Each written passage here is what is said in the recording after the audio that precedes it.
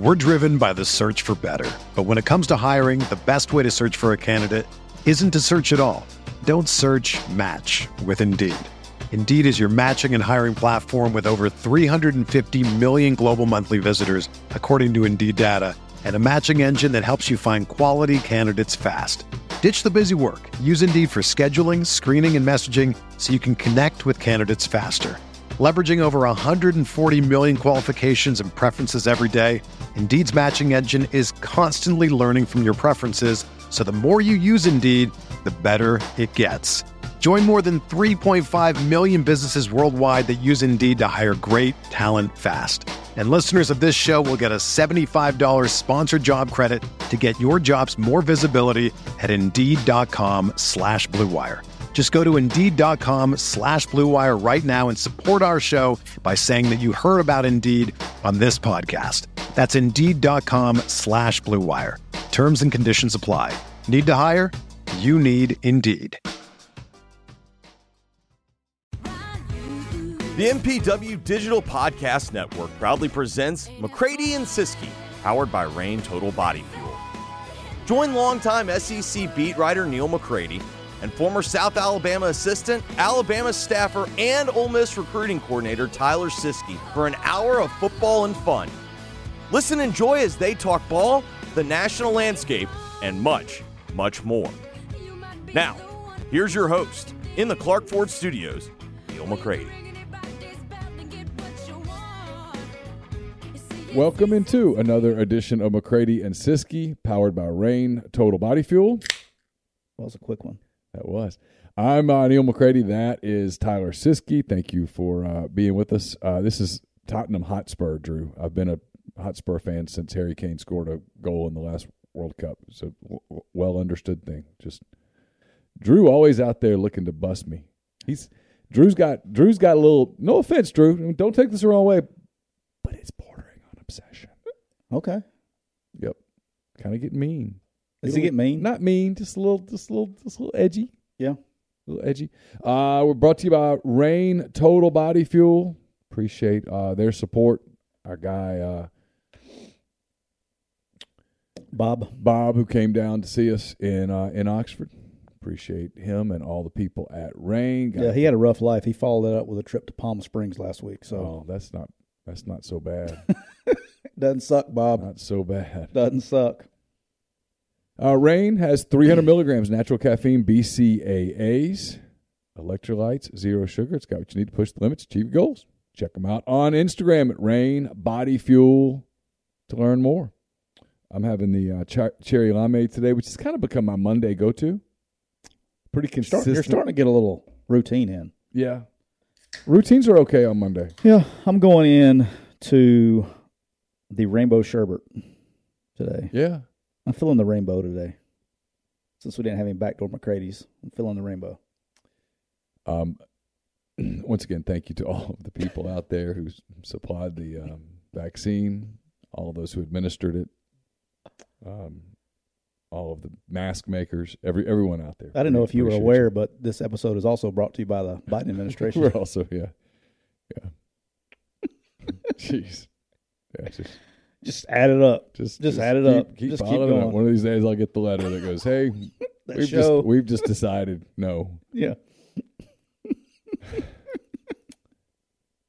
So you came back on Friday. I came back from the trip. That was a long trip for me. I left here on Thursday morning, got back a little before noon yesterday. I got up early. You had a trip. Brendan's girlfriends are back, by the way. Oh, they back. Oh, let's see. They took that. That's a new one. Yeah, they took that. Hey, look at that. All ages of 62. What they trying to say, Neil? Wait, what now? It said something about age 62. Oh, I didn't see that. Yeah, you had you just got back yesterday. I came back Friday, so I got back in time for the got back in time at the end of the day, got some work done, and then went to the Chargers Starkville game. How'd they do? Starkville put it on pretty good. Did they? I'll tell you what now, I was actually talking to a client of ours on the drive over here about this kid. The quarterback at Starkville is a 24 kid, Petty. Yeah. He's a dude. Trey Petty, good player. He's a dude. Like, when you watch a high school quarterback play in a game, and I've seen some that are committed to Power 5 schools, I'm like, I don't know. But this kid, like, when I left that game, I was like, look, this kid's a Power 5 quarterback. Legit. He's got big-time arm talent. He's mobile. He's raw. He's still got some things to work on, but when it comes out of their hand, you just know it. Yeah. And he's got it. The kid from Oxford who's committed to Howard to Utah. Did he play? Yeah, he played. Okay. Yeah, he played. He throws the deep ball well. They got a tight end at Oxford that I like, a junior. Yeah, Harper. Yeah, Yeah. I like him. Yeah. I think he's got a chance. I've been watching him since he was on Carson's soccer team when they were like 6. Yeah, I think he's got like a legit shot to be a big time player. Yeah. He does some. And he's a young. junior, right? He's a junior. Yeah. Yeah.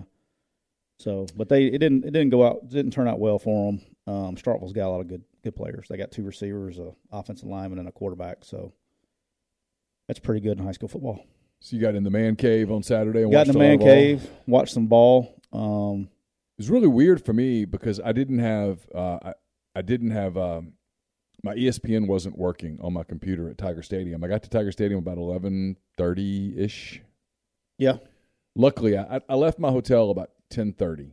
I got up Saturday morning and I exercised, and I thought to myself, you need to get out of here. You need to go because the traffic there is just different. And but it wasn't bad. I knew where I was going, and so once I came in on Nicholson, I guess, and I turned on Skip Burtman, and that took me out to the softball facility, which is where we parked. Yep. And then I had to walk forever to get back. It was fine. I got my steps. But by the time I got to the stadium, it was 11. It was probably close to noon. Might have been noon, actually, by the time I got into the press box. And my ESPN wasn't working. They had some games on in the back, but I started just kind of working to get ahead for this week, and by the time I finished all that, basically, it was sort of time to get ready to cover the game. And Ole Miss played at 2:30. That game ended at 5:45, 6 o'clock, something like that. Yeah, that CBS game, they're running that thing now. But it went faster than the South Alabama Troy game. You did talk. I listened to your show this morning. It went faster. Anyway, by the time I got done, I got back to the hotel at 9:15. I watched the end of Texas A&M, South Carolina.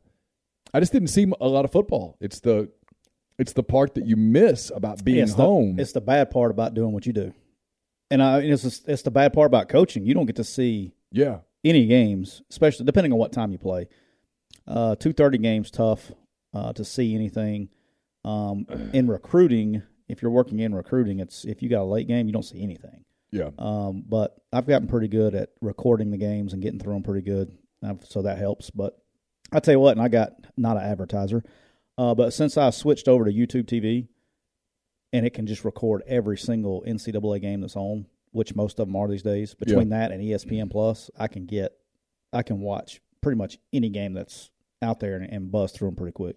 Kyle, thanks for the super chat. He says, love the show. Siski should just read the news and tell us how it is. No spin, Siski. I don't know if Kyle, appreciate you. I don't know. There would be an audience of one, and it's probably myself. I'd be interested. You would definitely get some views that you are not used to getting. Well, I'm aware of most. Do you watch the news anymore? I read the Wall Street Journal pretty much every day. I do not watch cable news. Yeah. I listened on my way back from Baton Rouge. I actually listened and tried to make sure I got some balance. I listened to part of one of the morning shows, the one on CNN with Jake Tapper, and then I listened to part of a morning show on Fox News radio. For the most part, yesterday, I called people about the Ole Miss LSU game. Yeah. Because I knew I was going to have to sit down and write 10 thoughts. Congratulations on that. Yeah, and I wanted to have it kind of formulated in my mind because I wanted to get done. I had to tape 3 shows yesterday and with 3 players, and I knew one of the players was hurt, and so I didn't know how that would go. Yeah, rehab and all that stuff. So, is he okay? He's okay. He's going to play. Shoulder, huh? It's a shoulder. And it came out, didn't it? Yeah, it's come out. It looked like it came out. Yeah, and so I think he's playing until it comes out again. Yeah. You know. I mean, he's going It's a physical game. He's a physical player, and he's doing the best. Happens. He's doing the best he can. Toward all, cures all. He'll be fine until it comes out again. It comes out, and then once it comes out, the pain kicks in, and then once the pain what happened to him on Saturday was it happened just before halftime, and when he came back out for the half, he couldn't move his arm, and you can't play linebacker if you can't move your arm. Yeah, it makes everything go numb. I don't know. Do you know that? Like things go numb when they put it back, when that happens. Yes. So I had a receiver that, Josh Jarbo, bless his heart. I remember him. Yeah, he played for me for a few years at Arkansas State, and he would it would come out on him, and it would he'd want to play and go back in because he had his range of motion. It didn't hurt, but the problem wasn't the pain as much as it was the numbness associated. Couldn't feel the ball. Yeah, I mean, it's like putting your arm to sleep, like laying on your arm. Right. I mean, it made it numb like to that point, and it was, it sucked because he was a good player, and I would prefer him be on the field. Yeah. But when you can't feel your arm, it's kind of hard to play wide receiver. But yeah, it makes things difficult. It's hard to play linebacker if you can't use your arm either. Right. So yeah, but I knew that was going to happen. So anyway, the point is that I spent most of my drive talking to people about Ole Miss, LSU. Hey, what happened? What did you see? Because I told you this. Long phone calls. There were some long phone calls because people saw a lot. And then I had to sort through all of that and say, how much of this do I really want to use? How far do I want to go here? Because it was weird to have look, at the end of the day, the team that I cover, Ole Miss is 7-1, 3-1 in the league, and for most people that's pretty good, right? 7-1, 3-1. It's good for anybody, right? And Let's so be real. I didn't want to write something super negative, right. Even though a lot of the commentary that I was getting, which was fresh off of what had happened the afternoon before, was pretty negative. And the people that I was talking to, with a couple of exceptions, didn't really care. I mean, they were just football people. Well, I saw this, and I saw this, and I saw this, and I would say, well, can you fix that? No. What do you do here? Nothing. It was interesting. Yeah. I tell people this all the time. I think it's one of my strengths as a journalist. I think you'll agree with this.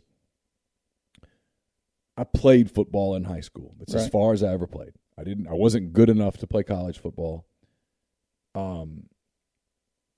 Therefore, I don't know the game as well as you do. You watch the game and you see probably a different game than I see. I've covered enough football and been around enough football to kind of know what I'm watching. Generally, I can speak in generalities and be pretty accurate. But when it comes down to specifics, one of my strengths is that I'm willing to admit the three magic words, I don't know. And then I call people who do, they tell me, and then I do what I'm good at, or fairly good at. Read between lines. Which is, take those things and put it into words where the people that are subscribing to read, thank God for you, who are subscribing to read what I have, read it in a way that it's concise and they're entertained or informed. In this case, probably most of them are not very entertained, but I'm good at that, right? And so I talked to a lot of those people, and it was pretty interesting. I mean, there was a lot there, and it's probably something I should do more often. But I told you this: I can't. Some of the people that I called Sunday morning, if I picked up the phone and called them again next Sunday morning, they'd be like, "Hey, man, I'm not doing this every week." Yeah, right. I mean, there's just kind of favors. People that like me that are in coaching who may be off someplace and maybe they got a chance to see it. A couple of people that called were like, I really didn't see it. Yeah. But a couple of people I watched a good bit of that because I knew it was the national game. It was a hyped game, a rivalry game. People are drawn to that game. And sure enough, I mean, I got some pretty interesting feedback, and it was an anticipated game. I mean, Ole Miss was ranked 7th, Lane Kiffin, Brian Kelly. There was a lot there, right? So, and then a lot of football people were interested in that matchup, and then some of the stuff that happened, they were interested in just the X's and O's part of it because they wanted to see how certain things would hold up or not hold up. And I think there's a lot of football people that look at like Jaden Daniels and what LSU's doing with him and think, we could try some of those things, right? And they're getting better, dude, every week. And so, I'll give you my Ole Miss take once I get my 45 minutes in. I think that'd be a good podcast. What do you think? That might be a good idea. I'll tell you my one frustration with the Ole Miss thing, and it's with you and I did this pre-show, and you were laughing, but I'm serious. It's the whole, why don't they just go to a four-man front? Okay, well, there's a lot of reasons. Why is that, Neil? There's a lot of reasons. One is because you've recruited to a scheme. Yeah. You've practiced the scheme all summer. And last year. All fall. The year before. All spring. Yeah. And now you're in your week, and you've got personnel issues because of injuries, because of whatever. And now the idea that, hey, we're going to scrap that and go to a different front, which means different linebacker responsibilities, different fits, different coverage rules, different assignments, different alignments, just different. Everything. Oh, and by the way, let's go to a 4-3 on a roster that right now has 3 healthy linebackers. What happens if one of them gets hurt? Yeah. And so it's that deal of, look, if it was as simple as, hey, this isn't working, fix it, Clark Lee wouldn't keep losing every week. He didn't lose at Notre Dame, but he's losing now. I mean, and I told Tyler, look, it's conceivable that Clark has had a stroke and he can't think anymore. It's unlikely. It's far more likely that he just doesn't have the talent to stop anybody. Like when Georgia scores 55 points on him, Kirby's not sending a note across going, man, I am getting you. I mean, look at the X's and O's here. I mean, I'm schematically just taking you to task here. No, it's more likely that what happened is Kirby's got a whole bunch more players than Clark's got. You know what front Kirby and them use, by the way? They could use like a one-man front. They're 3 down. Yeah. Alabama, they're 3 down. Florida's 3 down. LSU's 3 down. Yeah, I mean 99% of the, not 99, I'd probably say 90% of the country is 3 down. It's about players. Here's where I get frustrated is this is what I hear. Every time I hear somebody, I've been asked, trust me, in this town, I bet I've gotten 8,474 text messages. Why don't they go to a 4-man front? When I hear that, that's like saying, and this is something that maybe the fans can understand, but from a coaching standpoint, that's the same as saying, we can't run the ball. Why don't we go to the wishbone? That's how much sense that makes to me. That's what I hear. Like it's not about, and I'll say this again, it's not about, they move like, here's what fans don't realize, is when you see a guy walk up on the edge and play off the edge, they are playing even front. Right. They are, because when the ball snap, they're moving to the exact same techniques that you would be in an even front. Truth is, Ole Miss played a lot of they played a lot of 5-man front. Yeah, they're playing some Saturday. fronts. They're playing some fronts that you would post snap after movement that that are the exact same as a 4-man front. So it's not about putting another defensive lineman in the game. That's not what equates a 4-man front. And so when I hear people go, "Oh, let's do that," well, hell, let's just go to the wishbone because we need to run the ball better. It's not the same thing, and it's not that, again, like you said, it's not that simple. You have to. I'm talking about now. You've added a defensive lineman. Okay, so you've got all these coverages based on these 6 DBs in the game. Now that's where it's a little bit different. If you want to say anything, it's on the back end. Well, if that's the strength of your team, which it has been, and that's where you have all the depth. That's where you want the most people on the field. Does that make sense? Of course. And one of the things that happened the other day, they played soft coverage, and there was a reason for that. It was a schematic strategy to protect your corners. Yeah, Look, here's at the end of the day, they didn't want LSU. The plan obviously was to make, and it worked in the first quarter. If you think about it, the plan was to make LSU drive the field. We're going to make you drive the field. We're going to make you do it a bunch of plays. We're going to gamble that you'll make a mistake, commit a penalty, have a turnover. We'll make a stop. We'll make a play, get off the field. LSU's first 2 drives ended in field goal attempts. They made one, missed one. Ole Miss was up 17-3. And then they drove 75 yards in, I think, 5 plays or 7 plays, and that kind of turned out to be a harbinger of things to come. Suddenly they started hitting big plays, and the whole idea was to take away the big play. They didn't want LSU to have the focus was on Kayshon Boutte. And actually, they did a pretty good job on Kayshon Boutte. He had, 40-something yards? Yeah, I wouldn't be worried about him because, in my opinion, he's had, half of a good game the whole season? But he was the guy they were worried about. Yeah. They didn't want him to go off. They knew the Williams kid at running back was a good player, but solid. But they weren't stressed out about him. What they didn't want was for LSU to be able to hit the big play over the top, 60-some-odd yard catch and score, where suddenly they're hitting big plays and they get momentum. And it worked for a while, and then it didn't. Yeah. And that's just the bottom line. What happened was Jaden Daniels, they couldn't contain him. They didn't tackle him well. He outran them some. As the linebackers went down, they brought pressure. The pressure didn't get home. It just happened. Yeah. And sometimes, and that's my point, is sometimes the team with the most athletes just wins the game. Yeah, I mean, we'll talk about it later, but at the end of the day, I want to get into it. I want to dig into it in a little bit. So, all right, let's talk about some other things. We went to Mobile. I got to see our guys, John Summerall, Kane Womack. It was a 10-6 game. It was a lot of fun. Thanks to all the people at South Alabama for accommodating us. They were great, man. They were awesome. We had sideline passes. We were down on the field the whole game. It was a lot of fun. We got our steps in. I did. Got a bunch of steps.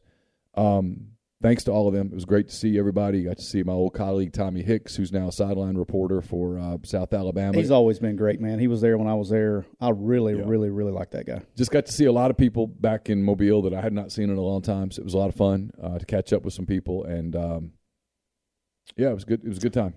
Yeah. My big takeaway is both of those programs have hit home runs and hires in the last 2 years. Summerall, I love him to death. I really do. Boy, that team has his personality. But I have never seen a team take on – it usually takes a year or two. I'm talking about instant. They lost the game out here to Ole Miss. They lose on a Hail Mary to App State, and they haven't lost since. I don't think I'm speaking out of school here, so if I am, stop me. He came over and talked to us before the game. Yeah. And I was like, man, you guys have gotten a lot better since week 1. And he was like, yeah, week 1, we didn't know how to line up right. Yeah. I mean, and he said, we kind of wish we had another shot at a team like that. It was not because we beat them, but because I think we'd get a chance to really gauge. Yeah, he wants to benchmark to see how much they've improved. Yeah. I don't think he's thrilled with all of their scheduling, but it is what it is. Yeah. But, yeah, I think he'd love to play a team like Ole Miss again, not because he thinks he'd win necessarily. Just will see where he's at. Hey, how much progress have we made? Yeah. Because sometimes you just can't really judge it when you're playing just nothing but Sunbelt teams. You're winning, but you don't really know. I think you got a pretty good gauge on Thursday night, though, because South's a good team. Yeah. It was a hell of a good game. South had a couple plays that didn't go their way that had it. It might have been a different outcome, but that's football.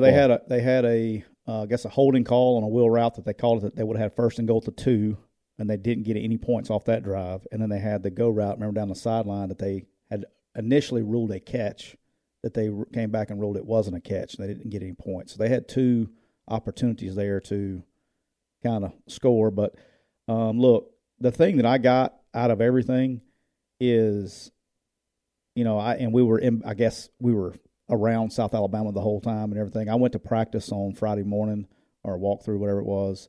Got to visit with Kane on Friday morning for about 30 minutes, and then going to the game and seeing the kids. And I know I talked a little bit about this on our live show the other day, but I had a little bit of rain light rolling through me. You did. You were one rain light away from trouble. Yeah. But the culture that he has built there is special now. Yeah. I mean, that's not easy to do. And the players are, like we talked about it for Thursday, but the players are holding themselves accountable. The way he's doing it is something that I don't know if I would have thought about doing. You know what I mean? He's outside the box. Yeah. It's working for him. He's doing something. I mean, everything about he doesn't care what everybody else does. He's doing it his way. His way is working. The players love, everything about what was going on. And then same thing with Summerall. We talked about in 7 games now, they've gotten guys bought in, and his personality. That was a tough-ass football game. That was. Troy plays with the real edge.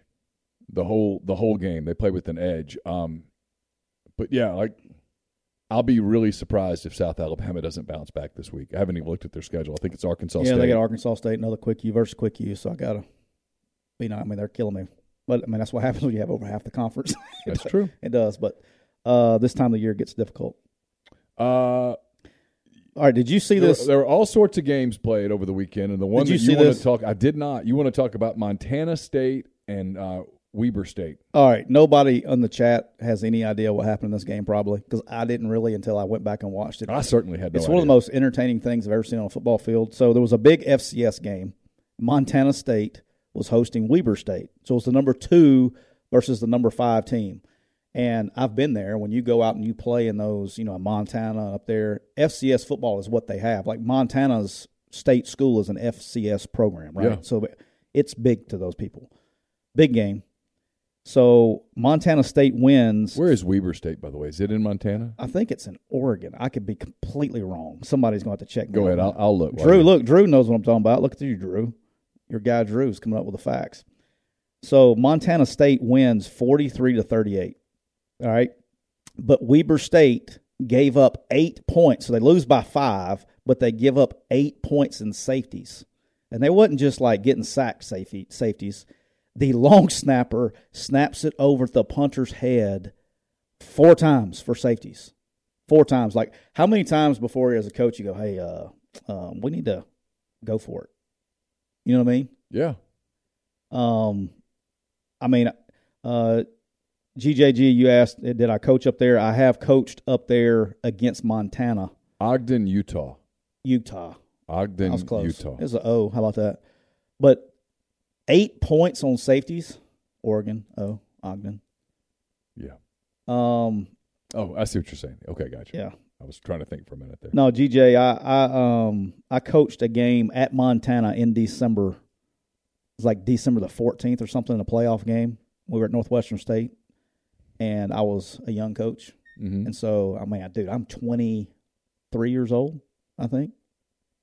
Yeah, 23 years old, coaching tackles and tight ends. So I thought it was a great idea because my ass is going to the box once the game starts. So I'm in pregame, and I'm wearing just a short-sleeve shirt. It's snowing. Dude, it's cold. And we're from Louisiana.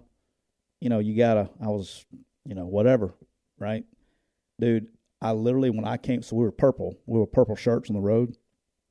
You could not tell a difference between my shirt and my arms. Like, legitly, I thought that I was going to get frostbite. It was that bad. It was cold. But that was you talking about a cool place to play? It's an FCS game. They had 30,000 people there. It was rocking in the mountains. Yeah. It's pretty cool. But, yeah, I went to the box and had a nice little heater. They had a radiator. That tells you where you're at. They had a radiator in the box, not a heater. Thawed out by halftime? Yeah, so true story, I get on the headset, and my man Darren Hiller was an offensive line coach. And right before halftime, I was like, damn, can somebody open the window because it was so hot in the press box? And Hiller gave me a little, hey, how about you shut the F up? And I walked into the locker room at halftime. He's got snot frozen to his goatee. Like, it's bad. It was cold. Oh, that is bad. Yeah. Jackson State gets game day. Were you surprised? I'm interested. We got 60 minutes. He's getting a lot of attention. We got game day. I'll put it like this. Does this lead to a job? This is an audition. Does this? In my opinion, this is an audition. Does this lead to a job? Yeah. Has nothing to do with the game. He could win. He could lose it by 60 points. Mm-hmm. All right. I think him going on game day, which coaches do, and playing the game. Some people got to put up Twitter. Some people got to play the game in the media. But what he can't do, in my opinion, and I don't care, is like he gets a lot more attention because of who he is. But you can't go have a press conference and have a falling out and talk shit back and forth with an opposing head coach. That just doesn't fly. He hasn't won enough to do that. Nick can do it. Jimbo can do it. Lane can do it. But there's a small sector of people that can do that. I don't think he's there yet at a bigger level. So he needs to. I think it's an interesting timing. I think this is an audition for him. Okay. So that's really the only thing I had to say about that. All right. Interesting. Forrest Gump's back. Speaking of coaching vacancies, there's one at Charlotte. Will Healy's fired at the ripe old age of 37 at Charlotte. He was once a hot name. As hot as they get. He's not hot anymore. Yeah, he's a great guy. We know each other kinda. You know, we're not friends or anything. But you know, when Joey got fired at South Alabama, they were talking to him about that job as well. He was the wide receivers coach at Tennessee Chattanooga, and he gets the job at Austin Peay because nobody wanted it. I mean, dude, they hadn't won Austin Peay in decades. Mm-hmm. And he goes there and takes them to 8-4. They go to a playoff game, and then, you know, Charlotte has an opening. They're a new program as well. You know, they're less than 10 years old. You know, they have an opening. He goes in there, does a really good job early, struggled late. And then that's the thing, and that's just really what I want to talk about is what's next for a guy like this, right? Is he's a great human being. He has won at 2 places that have never won before. Had a couple bad years, gets fired. But he's never been a coordinator, right? Right. And so he's so young. He's been a head coach for what? Since he's 20-something? Yeah. It's really all he's done. I don't know what he does next. Because he can't quit coaching because he's working at Charlotte. He wasn't working at Notre Dame. Right. He's only 37. He probably hasn't stashed enough money away to quit. Yeah. I mean, what's next? Now, will he be fine? Yeah, because you know who his agent is? Sexton? Yeah. He'll be fine. My guess is that an older Sexton client will hire him on his staff. I don't know what he coaches. I don't know what his specialty is. He's a wide receivers guy. And maybe he just kind of works his way back up a little. But that's what needs some Power 5 experience at this point. Yeah, that's what kind of worries me a little bit is that what he's done has worked. He had a rough couple years and he's 37. It's not like he's 77 or 67. You know, that's the one thing with the youth movement and coaching that has me worried about some guys is you got to make sure you get one shot, and you can't just go take the check because it's at a nice place. You got to make sure that you can win there. And then on top of that, now we got this bad boy called NIL. You got to make sure the NIL's right. You used to could know because you know what the black market status was of your school. Yeah. All right. Well, now it's NIL, and who really knows? I mean, NILs, and there's some schools that are in trouble. And for sure. And we're talking about some big schools in trouble. Yeah. And we can talk about that with Ole Miss. I mean, I don't know if you've talked about this. I don't care because I'm not associated with Ole Miss anymore officially. But like the Grove Collective, right? Mm-hmm. So they're trying to get to 1,000 members. They need like 25,000 members. Well, that's not realistic anywhere. 25,000? I know, but at what's the cost? I think the minimum is $250 a year. Like okay, so if you're $21, let's call it $1,000 or something. Okay, let's call it $1,000 for shits and giggles. Okay.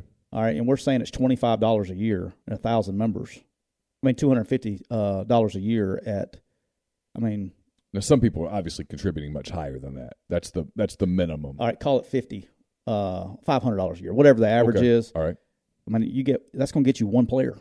Oh, there's no question about it. No, listen, there's zero doubt that at these programs, the collectives aren't going to be enough. Yeah, right. People are. There's just a lot going on with NIL. You've got at some places people need to really ramp it up. At other places, Texas A&M, you've got people going, "Hey, wait a minute, hold up, I paid for what?" Yeah. That's going to be the interesting conversation all season.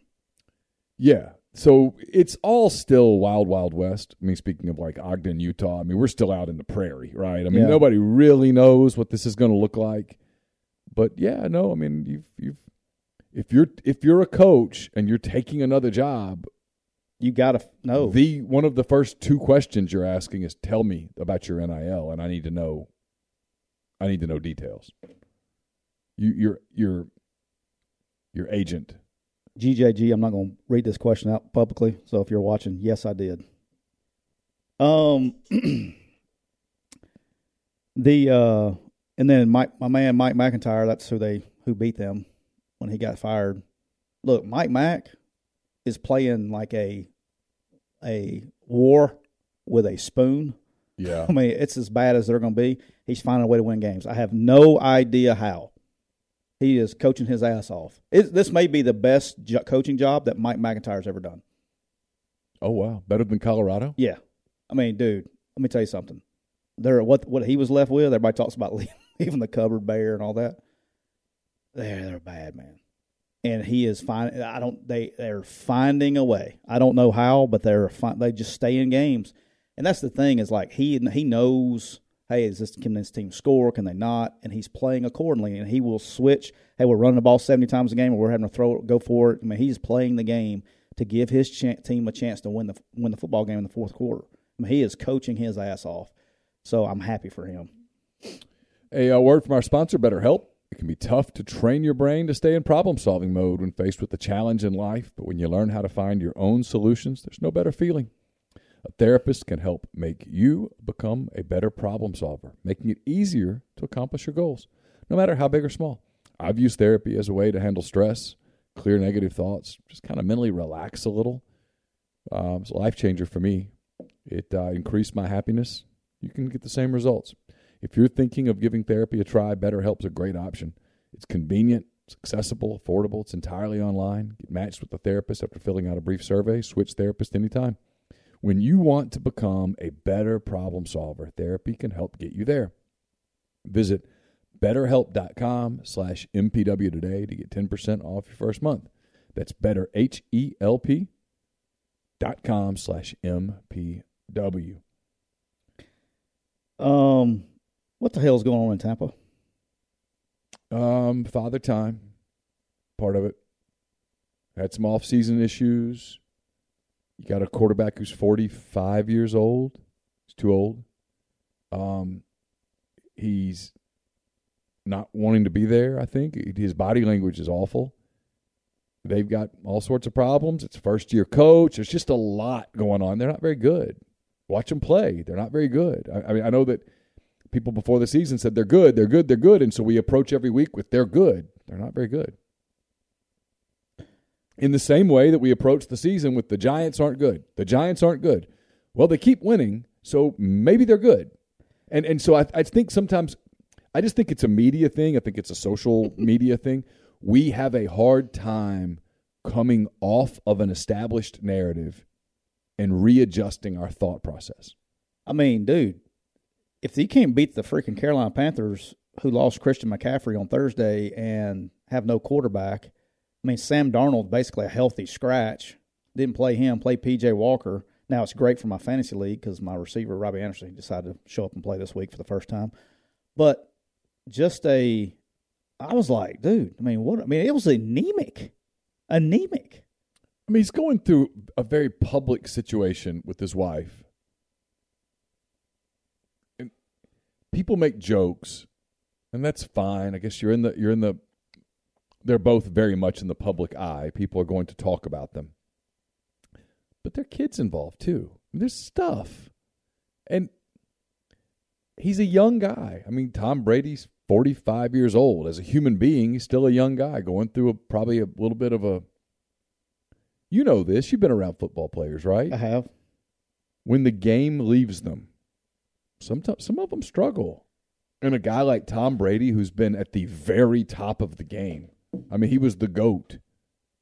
He's been at the very top for a long time, and suddenly you leave it, and then what? People say, go be a regular person. Yeah, but I've been a superstar for 2.5 years. And he was on top last year. You know what I mean? Like, It wasn't like this was a slow fade. This was an immediate fade. And then how much of it is him – how much is it him still having the higher standards and a lot more of the youth coming into the league and playing for money? Yeah, it could be a lot of things, right? I mean, I know what I mean? Like the different mentality of players. Well, he's always played with, look at the guys, some of the guys he's played with. And now he's playing with a bunch of young guys that are, playing for contracts and stuff. Yeah. And so, I don't know. I mean, there's probably a lot there. And it's bad, dude. And then you just got all the public stuff. I mean, he's distracted because he's a human being. I mean, there's no way that he's I heard an interview with someone saying nobody is better at compartmentalizing than Tom Brady. It's fine. Everybody's got their weakness. But that doesn't mean that in the back of your mind, hey. No, it affects you. Try like she hires a divorce attorney. You don't think that frazzled him? Come on. Yeah. I mean, especially, yeah. I mean, I don't know. I mean, part of you feels bad for the guy because, I don't ever like to see, because he's the greatest that ever played. Sure. And now at the end of his career, I didn't like to see it when Michael Jordan tried to play for the Wizards. Mm-hmm. I don't like to see it. It breaks your heart as a sports fan. You always want, as much as Jordan was Jordan, the thing that's always going to stick out in my head is the Wizard years. You know what I mean? Like, oh, yeah, it's like this. I mean, look, I'm not an Albert Pujols fan. He played for the Cardinals. I don't cheer for anything that plays for the Cardinals. But yeah, you were glad to see him finish his career on a high. He got to 700. Got hot at the end of his career. Got hot, walked away, and hopefully he stays walked away. And I don't mean that as a Cub Cardinal thing, but just don't come back and go through a hell year, and that's what we remember. No, finish this way, where we go, hey, you were great. You were always great. You leave great, right? I mean, John Elway, the way he finished his career is the way that you want to see great players finish. And I think with Tom Brady, the truth is it ended with a loss in the playoffs last year, but you kind of wish – I wish he just walked away. Yeah, and it's hard as a competitor. I get it because he doesn't need the money. It's not about he isn't playing because he needs money. And you know why he came back. But it's just – and I would – if I was advising him last year, it would have been hard for me to tell a guy who's got the itch that still wants to work, still wants to do the things. To go to TV. I know, but it would be hard for me to advise him, hey, you're on top of your game right now. I mean, age is just a number. I don't know if I would have told him to sit. Now, seeing what I said now, we had the same conversation at the end of this year. Yeah, but it's time to do it. Yeah, well, I mean, and it's very clear that he and Giselle believed that he was quitting, that he was retiring. Yeah. And then when he didn't. Yeah, I don't know. I'd like to know how much of that really is true. I think we got a lot of speculation out there. And I hate that. I'm in this world now. We do this podcast and dealing with fans. I'll call her and ask. I see what she's doing. But how much of it is really what's the real facts? What because were he's the not real facts about you and Tom? Did you think he was retiring? ? Smiley face. Is it teddy bear in your phone? I can't say. Oh, she just responded. He told me he was retiring. I'm really angry. Hey, how about speaking of the NFL? How about after our show on Thursday, Christian McCaffrey getting traded to the 49ers? How about that? And it moved that line, and I'd already picked the 49ers -3. Yeah. I mean, the Chiefs -3. You were worried, weren't you? I was like, son of a bitch. And guess what? Didn't matter. Exactly happened what I said was going to happen after that ass, and so that helped me. And they really gave away, like the 49ers gave away a lot of things. I think you can tell with the draft. They fire their coach. They trade Robbie Anderson. I'm sorry, I meant Moore a minute ago when I was talking about my fantasy league. I had Moore, not Anderson. But they trade Anderson, get picks. They trade McCaffrey, get picks. They get rid of their coach. Whoever the next head coach is with the Carolina Panthers is going to have a lot of draft picks to deal with come the spring. So if you're a Carolina Panthers scout, you better get ready to do some work. You're doing work. You're doing work right now. Sure. Hey, I didn't have this on here, but it reminded me just when I said that.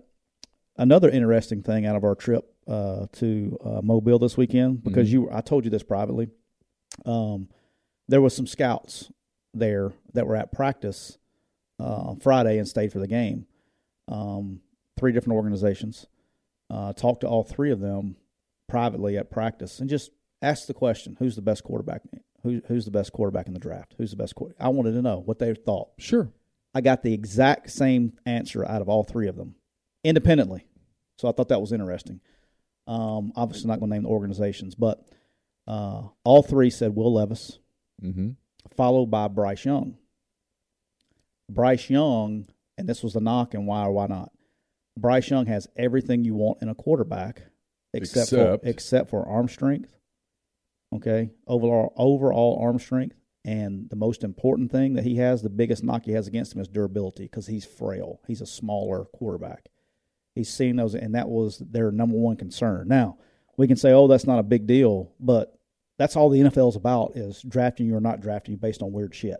I mean, Kenny Pickett, people are still making fun of his small hands, but does that affect how he threw the football last night? No, it wasn't his hands. But I thought that was interesting that all three of them had a high grade on Levis as the number one guy. I've been saying this for a while. I think there's a decent chance he goes number one overall. Matter of fact, one of them told me that those will be the only 2 first-round quarterbacks. Not all 3 said that, but interesting. They did. I talked to a scout of a team that does not want to take quarterback first round. And, in fact, if they do take quarterback first round, they will be really disappointed and probably worried about their job security. But they were raving about Levis. Yeah, I mean, he's good. Before we get on into the Boise picks, yep. A lot of injuries in the NFL yesterday. A bunch. Breece Hall, ACL. That sucked. Yeah, and he was kind of carrying them. He's been explosive for those guys. Shout out to my man Clay Karcher. He loves him some Breece Hall. Mike Williams and J.C. Jackson for the Chargers. And J.C. Jackson with a dislocated knee, so he's going to be out for a while. I have not seen a report on his MRI. This is just not the Chargers' year. Dude, they're beat up to hell. Yeah, this is just their season from hell, and it's hard to wave the white flag in the NFL. They should consider it. Yeah. They still got a pretty good running back and a pretty good quarterback. But they have that. So, I don't know. DK Metcalf, I think got some good news there. So, DK, it was a patella tendon issue. Really weird, man. I fully expected him to come back in the game. I actually saw when they carted him off, somebody asked him, hey, how are you? He was like, oh, I'm fine. I'll be back. He literally said, I'll be right back. I saw him say the words. And then he didn't come back. And I was like, oh. But then they did tests today, MRIs and all that stuff, and it's just a patella tendon. He's telling them he's going to practice Wednesday. Pete Carroll, not so fast. Look, I will say this. DK Metcalf, without question. We're driven by the search for better. But when it comes to hiring, the best way to search for a candidate isn't to search at all. Don't search, match with Indeed. Indeed is your matching and hiring platform with over 350 million global monthly visitors, according to Indeed data, and a matching engine that helps you find quality candidates fast. Ditch the busy work. Use Indeed for scheduling, screening, and messaging so you can connect with candidates faster.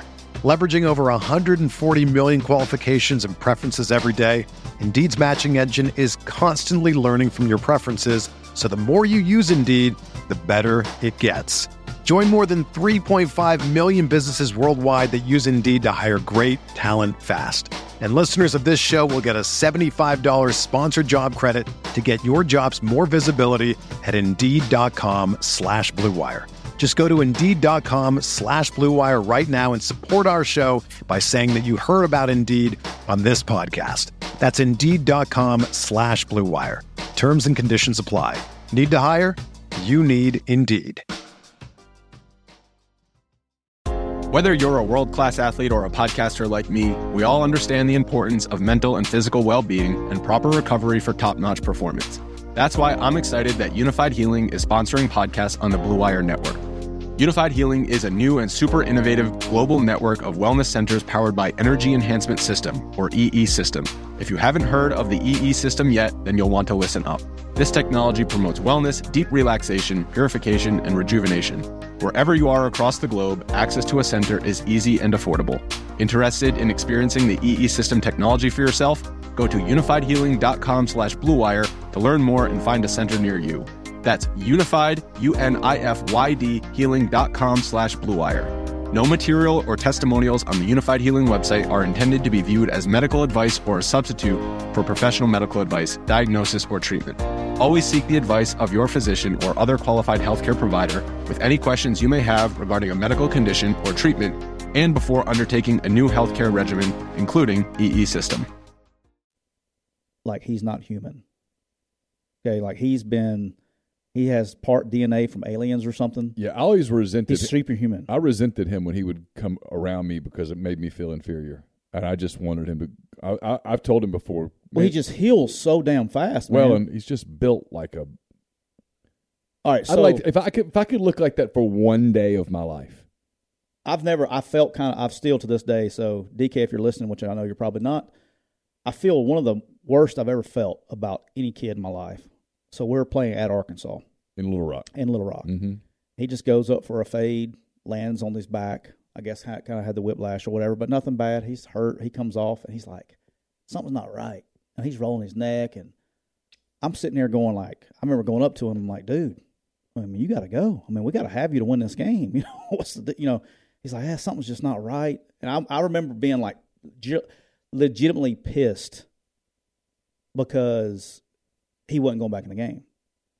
Everything's cleared, the whole deal. I mean, he just didn't go back. And then he comes home in the middle of the night, wakes up. I mean, he goes on the bus. I mean, everything's normal. He gets on the bus and comes home, wakes up, tells AJ he's not feeling good. They take him the deal. He's got a fractured freaking neck, man. Yeah, it was scary. Like, scary. First of all, any other human has a fractured neck. They're not over there going, I'm good. And then has to have surgery. And they cut him. First of all, they cut him through his, through here. Right. And I remember, like, he has the surgery. This is the other thing that freaks me out. He has the surgery, like, on a Tuesday. Dude is wearing a halo with a neck deal, and I come out on, like, a Thursday practice. He's back, we're inside or whatever. He's out there, like, catching balls. Like, whoa. Like, dude, stop. Right. And I remember, specifically telling, when it came for time to discuss, because I did the NFL stuff, and I was like, look, DK, and I'm being honest, and this is really, came from the right place. Like when AJ Brown had that conversation, it's like, dude, you need to go. Right. Because what are you going to do, catch more balls? I mean, like, there's nothing you can do here. The only knock on AJ Brown for the NFL scouts was speed, top end speed. That was the only knock you could ever have on AJ. Right. And it was a knock, but that's what it is. You're not going to get any better coming back. With DK, I was not going to suddenly become a Blazer. You're not going to become a Blazer. I said, DK, look, the NFL's funny. Okay, these are the grades, and the NFL did not have good grades on DK because I was like, you're not going to be able to work out, and this is right after the surgery. Yeah, they're scared to death you've broken your neck. Okay, and in the NFL, I said you're probably going to be a third-round pick. He actually was the last pick of the second round. Said you're probably going to be a third-round pick, and none of that money's guaranteed. So if your neck is messed up, you're getting nothing. You're getting nothing but your signing bonus. I said, if you come back and show that you're healthy, you're going to be a top 10 pick next year, which is $20 million. It's a lot of money. And he's like bumping. I bet on myself. And I did not advise him to do that. That would have been against and dude, he is a superhuman. To heal like he healed, yep, that's just not normal. No, most people don't. But I'm talking about, I've seen a bunch of good athletes. Sure. Okay. He's even above that. You know what I'm saying? Like, yeah. No. He has a heal rate like he's not normal. They need to study him. And he went and worked so hard. Yeah, he's not to get back. I can't explain it. And it's not even about, I mean, yes, he works hard, but he is just genetically programmed different than any other human I've ever seen in my life. And I've seen some genetically gifted kids. Yeah. Of course. No, I know what you mean. Yeah, we're on the same page. So anyway, you got any bills you want to pay before we get to the road to Boise? Yes, I do. We're brought to you by Walk-Ons. Walk-On Sports Bistro puts everything they've got into bringing you game day with the taste of Louisiana. Dig into their mouth-watering, made-from-scratch Louisiana cuisine, po' boys, gumbo, voodoo shrimp, plus fan favorites like juicy burgers, fresh salads, all in front of 70-plus TVs, 40-plus ice-cold beers on tap. Visit in Oxford or Ridgeland today. Also, while you're doing it, inquire about their family and friends bundles, their tailgate platters. You can order online at walkons.com or on their convenient Walk-Ons app. The road to Boise. So we both had good weeks, solid weeks. Well, I would say we both had great weeks. Okay. We went 7-4. I mean, I hold myself to a really high standard. So, yeah, so we both went. I mean, literally, we mirrored each other the whole weekend. We both went 3-3 in college. Yep. And we both went 4-1 in the NFL yesterday, which is good for you because you'd been having some NFL struggles and you picked it up. Yeah, it's my first 4-win weekend in the NFL. I was so close to getting the whole nailing it in the NFL. Yeah, just couldn't get Miami to go one more. See, GJ, you're a glass half empty guy. Okay, all he wants, he's been hammering me with my Falcons pick. He doesn't want to say anything about if you take the Falcons game out, which they were undefeated against the spread, You don't want to say anything about the 4 other games I went 4-0 in. Look, if we're going to pick bones here, I got a couple too. All right, pick them. I told you to the game. I told you last week. I liked South Carolina over Texas A&M, and we're going to get there. I'm ready to go. You're like, no. A&M's going to kill them. A&M's going to kill them. You talked me out of it on Neil's picks. I give a game away. I'm now in a tie for first place instead of in my rightful position at the very top of that competition. I've done you good in Neil's picks, though. I can't look. I did not call. I'm just letting you know. I didn't call College Station and say, "Hey guys, look, Quick U Klein." I didn't go, "Hey guys, look, here's what I want you to do." Okay. On the first play of the game, I would like for you to let them run the kickoff back for 100 yards. On about the third play of the game, I'd like you to throw an interception down to the 4. Hey, by the way, and 2 plays later, I'd like for you to fumble the ball at the 19. Is this excuses or us? Yes, I'd like to order. Dude, they had 69 yards of offense in the first half and scored 17 points. With that 17 points they scored, they had 19 yards of offense and scored 17 points. I can't. Beamer's efficient. that's as if, hey, he almost had more points than total yards. How about that? That would be impressive. I don't know if that's ever happened before. That was impressive. Right. Ben Mintz taught me out of the Giants pick. Right. I could have, and I started to go Bengals when you went Falcons. I started to go Bengals right there and go. I'm going to get him. There was time. I mean, Las Vegas wasn't going to let you go 7. I don't think. But all right, so Neil.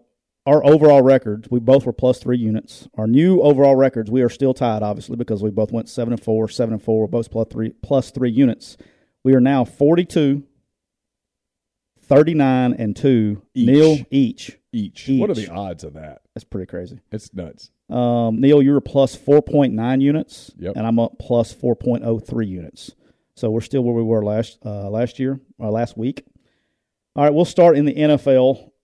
We both had the Jets +1. It actually moved to -2.5 yesterday when the Russell Wilson news came out that he was not playing, and they were rolling with what's my guy's name for Rippon. Yeah, that was from Washington. Jets win 16-9 at the Broncos. Did you get a chance to watch any of that? I did. I watched a lot of Jets Broncos. Yeah. Mm-hmm. I was flipping yesterday. I had Jets going. I watched Bengals a lot. I watched Seahawks a lot, and I watched Phillies Padres. It was a great game. It was a great baseball game. Yeah. I watched a little bit of that. The Phillies. That was a great game. Bryce Harper, man. That was a moment that will be remembered for a long, long time. He'll never buy another cheesesteak in Philadelphia ever again. No. I mean, well, if he does, he's got plenty of money to buy him. He does. He'll be fine. Yeah. But neither team could move the ball. The Jets just found a way. Breece Hall had the big play before he tears his knee up.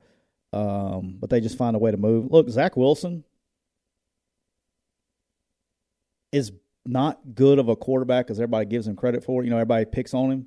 Let me tell you what he can do. He can keep their ass out of a sack. He can move around and dance in that pocket.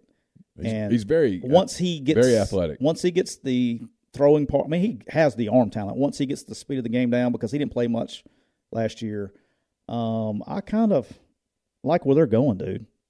I thought I would never say that in my life. For sure. And then the Elijah Moore thing, that was not smart. I'm not a fan of that.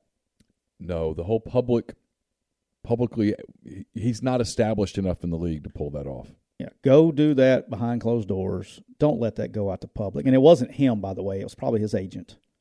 And that's poor representation. It just can't happen. You can't do that. Can't happen. Now, if you go off and you've been A.J. Browning, okay. Right. Well, if you've established yourself in the league, guy, yes, go do it. You can do that kind of thing in a contract year or whatever, but not that was not good. No, it was a bad look on Elijah's part. It's going to be very difficult for him to overcome that. Yeah. I mean, and if it doesn't work out for whatever reason, the next stop, he's in trouble. Yeah, for sure. So that was bad future ball. Whoever advised him on that. He should fire his agent. Correct. That was terrible. And hire a new agent and blame it on the old agent and then go be a really model citizen at the new place. Yeah, there are some – dude, I mean, there are places that I think he would do great in. Kansas City could use him.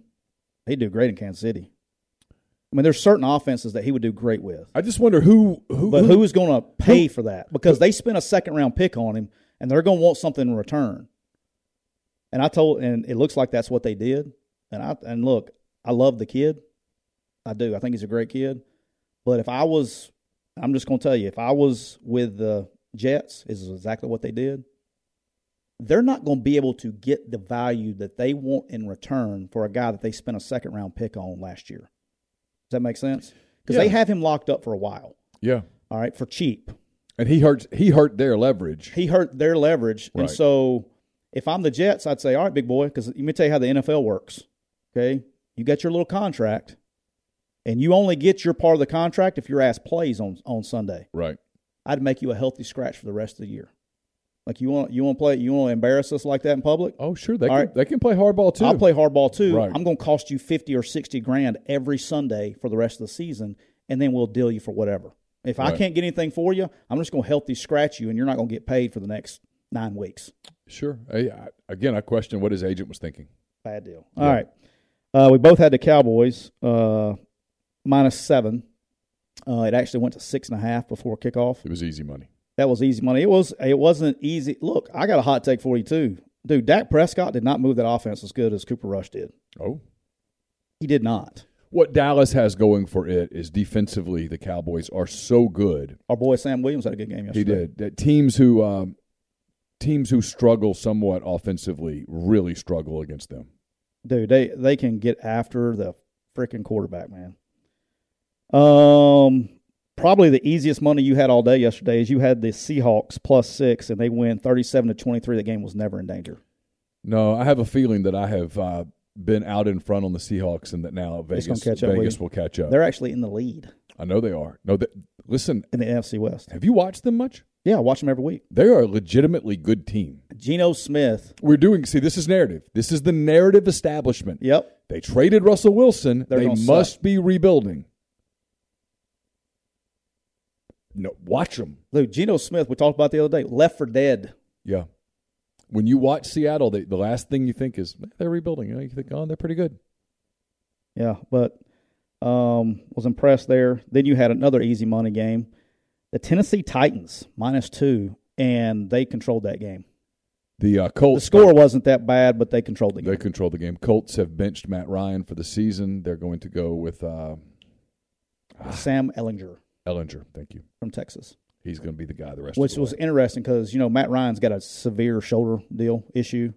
And then, dude, I mean, you talking about hardcore. You could have just saved face a little bit and been like, okay, we're going with Sam Ehlinger because of Matt Ryan's shoulder. Dude, coach comes out and says, regardless of shoulder or not, Sam Ehlinger is our starter from here. It has nothing to do with injury. Well, that was strong. There were some moments on the sideline that was strong yesterday where Matt Ryan, people tried to come up and talk to him, and he walked away. There was a lot going on. That was just on the TV part. That was one of those deals where I kind of wished I was there. I could have just watched their sideline because it would have been fascinating. He was angry with them. They were angry with him. There was a lot there. Yeah. There was drama. That was surprising to me to see that. I think you could have just let it be. I'll put it like this, and this is probably good for for the fans of this show that like a certain team to know. Sometimes the coaches just take the heat. Yeah, I know what you're talking about. Just take the heat on decisions. Just, hey, you can call me a dumbass. That's fine. You can say I don't know what I'm doing. That's fine. We'll take the heat when there's really other issues that you're kind of protecting it from. Yeah. Okay. Thought that'd be an appropriate comment, but that was surprising that he basically dropped the hammer on that. And then your only loss, which I do have to admit to you here, I actually like the Steelers in this game. I went double unit on the Steelers last night. Did you? I did. Congratulations. I got them at 7.5 before the game started last night. But you had the Dolphins -7, and they won by 6. Won by 6. Yeah. That's 7.5. I took my Steelers +7.5, so I actually hit that personally last night. So you were 4-1 in the NFL. I lost the Falcons Bengals game. Dude, Bengals are playing, man. I was like an emotional hedge right there. I didn't really care. I really only took the Falcons because they were undefeated against the spread, and I was going to ride them until they lost. Well, I told you this when we were doing pre-show. If Tyler Boyd is going to get his like that, they're unstoppable. They're going to be hard to beat because you've already protected better too. They are. They've gotten much better up front. He's getting more time. They've got a good running game. You've got Chase, who's just an absolute superstar, and then you got Higgins, who on a lot of teams would be the number one receiver. And so if Boyd's going to be a big part of this, and then you got the young tight end who's proving to be a pretty good player, Hurst. Yep. And Hurst. They're hey, look, they're legit. Well, yeah, they are. Now, I don't know why, man. I just they're different to me. Maybe they'll get hot like they did last year. Well, how much of this is Burrow not playing preseason? Is he catching up? I don't know. Well, I think that's some of it. I want to see them put it together for a couple weeks, but they look good last week. I guess what I'm saying is, and we saw this last year, is in January when he's on the other sideline. Yeah, you don't want no part of that. I mean, we're going to do it again. If everybody stays quasi-healthy, we're going to get Patrick Mahomes in Kansas City, Josh Allen in Buffalo, Joe Burrow in Cincinnati, Lamar Jackson in Baltimore. I mean, we're going to get this AFC playoffs where people are going to be like, give me all the popcorn. This is fantastic. And if you don't care and you're just watching, it's going to be great. Yeah. If you care, it's even better. I mean, you're going to get – yeah. You're going to get – I mean, the AFC divisional playoffs could be just freaking awesome like they were last year. Yeah, but the Dirty Birds – as GJ says, America's team, they did not help us out yesterday. They got their ass kicked and never even had a shot. I took the Giants +3. I took the bait. Everybody, and I'm telling you, when you said Mincy talked you off of that, like Mincy gambles, and he knows real people. That was like the rat line of all rat lines. Anybody that knows anything about gambling just didn't play that game. And if they played it, they played the Jags because there was no reason the Jags should have been favored in that game. And then when I was like, what am I missing here? I started looking things up, like, is Daniel Jones out? Is Saquon Barkley out? That's why the Giants Daniel Jones is playing well, and Saquon Barkley is looking like Saquon Barkley, who they drafted. Yes. Dude, that guy's playing. No, I started cussing him yesterday. He'd be in the MVP conversation today. Dude, I was like, why are you, because he at the end of the game, they were in a 4-minute drill. And I was needing this game, I was like, what? I said, why are you coming out of the game? And my mom, they're in town. Mm-hmm. You know what she said? Don't be soft. That's my mom. That's what I'm talking about. My mom says, don't be soft. How about that? How about that? Go get them, Mom. By the way, something funny. Friday, they came in town Friday because we got Jackson had a deal Friday night, and then my 6-year-old's playing football tonight. They won't see him play, so they're staying for the weekend to watch him play. Sure. And my mom asked me at dinner on Friday night, hey, did you not do a show on Thursday? Yeah, nope, we didn't. Took the day off. Yeah, took the day off. And then I had, which I really felt good about it, and it came through exactly how I thought it was going to come through. The Chiefs -3 at San Francisco. The Chiefs had to win the game. Yeah. They have to win now. It's a great time to bet on the Chiefs. If you can get them cheap, it's a great time to bet on them because they have to win to keep up with the Buffalo, Bills. yeah. As long as the Bills keep winning, the Chiefs are going to keep winning. I don't know why the NFL is like that. And they got to stay ahead of anybody who might get hot and start winning a bunch of games too. Like they don't want to have to go to Cincinnati, for example, in a second round game. No, and things can get weird with Kansas City and the Raiders, and it gets just weird. Sure. But like the Chiefs there, so we both went 4-1. All right, time to talk about the old college game, sir. We'll get to the college games in just 1 second. I do want to tell you that we're also brought to you by Clean Side Wipes. They are EPA 2021 Safer Choice Partner of the Year. They are Enlist approved, kills COVID in 30 seconds. It's the only thing on the market that does that. Broad spectrum, hospital grade, antimicrobial efficacy, citric acid based, no harsh chemicals. Simple one step, no rinse cleaning, disinfecting, removes film left over by harsh chemicals such as ammonia, bleach, and alcohol. Clean Side, Tyler, it has the lowest toxicity rating allowable by the EPA. Wow. And what that means is it poses the lowest risk to the health of employees, patients, students, customers, the environment. It is citric acid-based Clean Side germicidal wipes. And what they do is they deliver powerful efficacy against pathogens without the potentially harmful effects of other chemical disinfectants, all in one easy-to-use wipe. It's great for schools, daycares, nurseries, hospitals, long-term care facilities, office buildings, households, and more. And it's available in the wipe. It's also available in a ready-to-use spray. For quantity, size details, get more information, contact our guy, Todd Abbott, at wipesandgloves@gmail.com. That's WIPES and AND gloves@gmail.com. Sorry. I just got a text. I'll have to Okay. I was like, yeah. I was like, did I say that funny? No. Yeah. All right. So somebody was complaining about our Quick U team of the week. Oh. Somebody that was in the building over there. Oh. Yeah. Didn't like that. All right. So college games. All right. So you started out. Clemson 27-21 did not cover against Syracuse. Did you watch the game at all? I know you were traveling. I saw a handful of snaps, but no. Hey, got to give Clemson credit. They played really. I mean, they played good. Or did I say Clemson? Syracuse. They played really well. The stink in this game, there was a roughing the passer. Roughing the passer is going to be the hot topic in both leagues.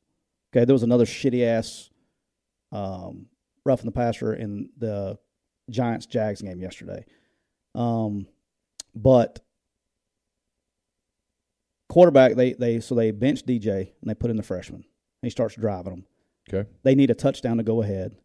He's not even out of bounds. He's just going out of bounds, and he gets hit, and they throw the flag for roughing the passer. A couple drives later, now they're ahead. Syracuse has the ball. They smoke Schrader out of bounds. Smoke him out of bounds. No flag. I mean, here's where my deal is. If you're going to call it, just be consistent, right? Just if you're going to call flags, be consistent calling the flags, and we'll deal with it. But it's just, that was drastic. That was bad. But that was one of your L's in college. Yep. And then you came back, had Oklahoma State plus 6.5. And quarterback did play, but here's the thing, and I knew that he was going to try to go. He wasn't. It was pretty impressive because he didn't run around and do the things that – he was very limited, and you could tell it physically. Didn't matter. I'm a big Mike Gundy fan. Yeah. Okay? I mean, here's the deal. Bottom line with me is I don't even have to have any inside information.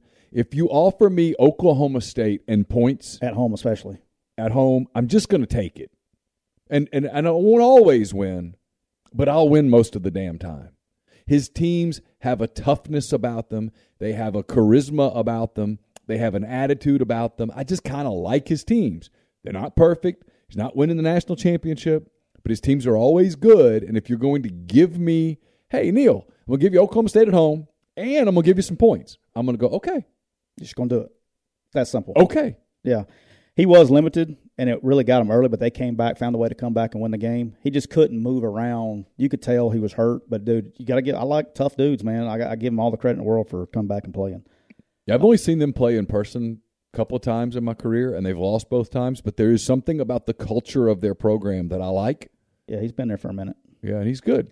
You had Western Kentucky minus 1.5, and they win against the Blazers at home. I'd like to formally take this opportunity to thank the Hilltoppers. You guys are carrying me a little bit, and I want you to know that I notice and I appreciate it, and I have become a fan. If I don't bet you this week, it's just because I don't want to press my luck. I like what we've developed here, and I want to take it slow. So if I back off for a week, it's not because I'm leaving you or I'm not interested. I'll be back. I'm just going to give it a minute. I'm going to give it a minute to marinate. All right. And I might bet on them again this week. I don't know who they're playing this week. I don't even know. By Thursday, I might be all in on the Hilltoppers again. I don't know. I want them to know in Bowling Green that I appreciate you, and I have feelings. I feel things, and I love Does it move? No, it's not like that. Not like that. It's platonic. Okay. But I have a strong appreciation for what the fine young men at Western Kentucky are doing on behalf of me. That's all I want to say. I love those guys. They're special. Sometimes I give you good advice. Mm-hmm. I know it's hard to read between my lines sometimes. Yep. But on Thursday, you picked the Iowa-Ohio State under. Yeah. And I did make the comment. I was like, Neil, Ohio State could cover the under by themselves in this game. Yeah. And I gave you that advice, and you know what you said? Screw you.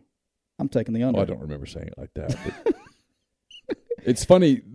And they did. Iowa State got a scoop and score Iowa got a scoop and score in the first quarter, and everyone blew my phone up. And the only somebody besides me did it? Yeah. Oh, I had 10 texts in 30 seconds. And the only thing I could think was, well, there goes the over-under. Because if you told me Iowa's going to score, I'm like, I know it's over now. Does it bother you that they scored basically more points on defense than they did on offense again? Well, it didn't surprise me. Not surprised. I mean, what I was gambling was that defensively they would contain Ohio State a little bit and that they wouldn't score at all. I was gambling like 38-0. Like, if I had a hot take today, if I had an AP vote, Ohio State's number one team in the country. Well, look, they're going to make the playoff. You know how much I love the SEC, but and we're going to get a chance. I mean, we're going to get a chance to see it. But you might be right. This might be the year that Ohio State goes, hey, we've watched the SEC all these years. We figured it out. We got – because they look like an SEC team. Dude, they're good, man.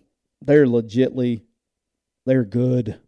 Oh, they're good. They're loaded everywhere. They are fast. And if you say, like, I don't know what the line's going to be. I know it was like at 14. It's up to 16. Dude, I may just lay them this week. The hell with it. Against Penn State. Oh, we'll talk about it in a minute. But, I mean, I'll go ahead and tell you that's on my short list of games. I mean, whew. And then you had Tulane and Memphis over at 56.5. Got it. Hit that. Score was 35-0 at halftime. Mm-hmm. Memphis comes back and scores 28. I Tulane only scored 3 in the second half. But I crushed it. That was good. That was good. Some problems up south. Memphis having over. some trouble a little bit. Yeah, that job might open up. It's having some trouble. 4-4, I think. And then your money line, you took the UCLA Bruins. Yeah, I didn't. I've killed two birds with one stone here because I also took Oregon minus 6. I think is what we had it. Yeah, you did. What did you think about that one? Well, this game was on while the LSU game. I didn't was on, right? see it. I saw the score as it was going, and I was pretty locked into the game I was covering because I was writing at the same time. I'll tell you what I thought. A couple things. One, everybody who talks about Dan Lanning knows what they're talking about. Two, Bo Nix is good. Dude. Bo Nix is a really good Bo has showed up a bunch in a row now. A lot. And then 3, you start to wonder, hey, if Oregon runs the table, and let's say Georgia runs the table, okay? Okay. And Oregon's only loss is day one, new coach, neutral site, same state as the number 1 ranked team in the country. Is that enough? Here's the thing is because it's 12-1 Oregon. On what TCU does. It's going to depend on what Clemson does. It's going to depend on Michigan does because a one-loss Ohio State team is getting in. Yeah. If Michigan beats Ohio State, though both of those teams are getting in. Agreed. What's going on in the SEC between Georgia, between Alabama, between Tennessee? Right. What's going on in the Big 12 and all that? There's a lot of stuff, right? Sure. And then the other thing that I hate, let's say Georgia runs the table. You know how the college football playoff committee is, man. They don't want to go they would rather put in a TCU. They don't want a rematch. They don't want a rematch. Mm-hmm. Right. And you couldn't or in the rematch in the first round. Right. And I don't know. But dude, they look good. It's why I can't wait for the 12 team. The 12 team is going to be so much fun because in Oregon, a 12-1 Pac-12 champ Oregon would be like, ooh, that's pretty interesting. What are we doing? I had Purdue +2 against Wisconsin. They made this score look closer than it was. This was a complete ass-kicking the whole time. This game was never even close to covering, even though they came back and only lost by 11. They should have lost by 47. I watched it. They were down 14-0 before the game started and never really even had a chance. That was one that I never had a chance of winning at all. Penn State over Minnesota. I think the glass slipper has broken in the boat. Yep, they've lost the oars. Penn State, dominating win at home, but they got their hands full this week against Ohio State.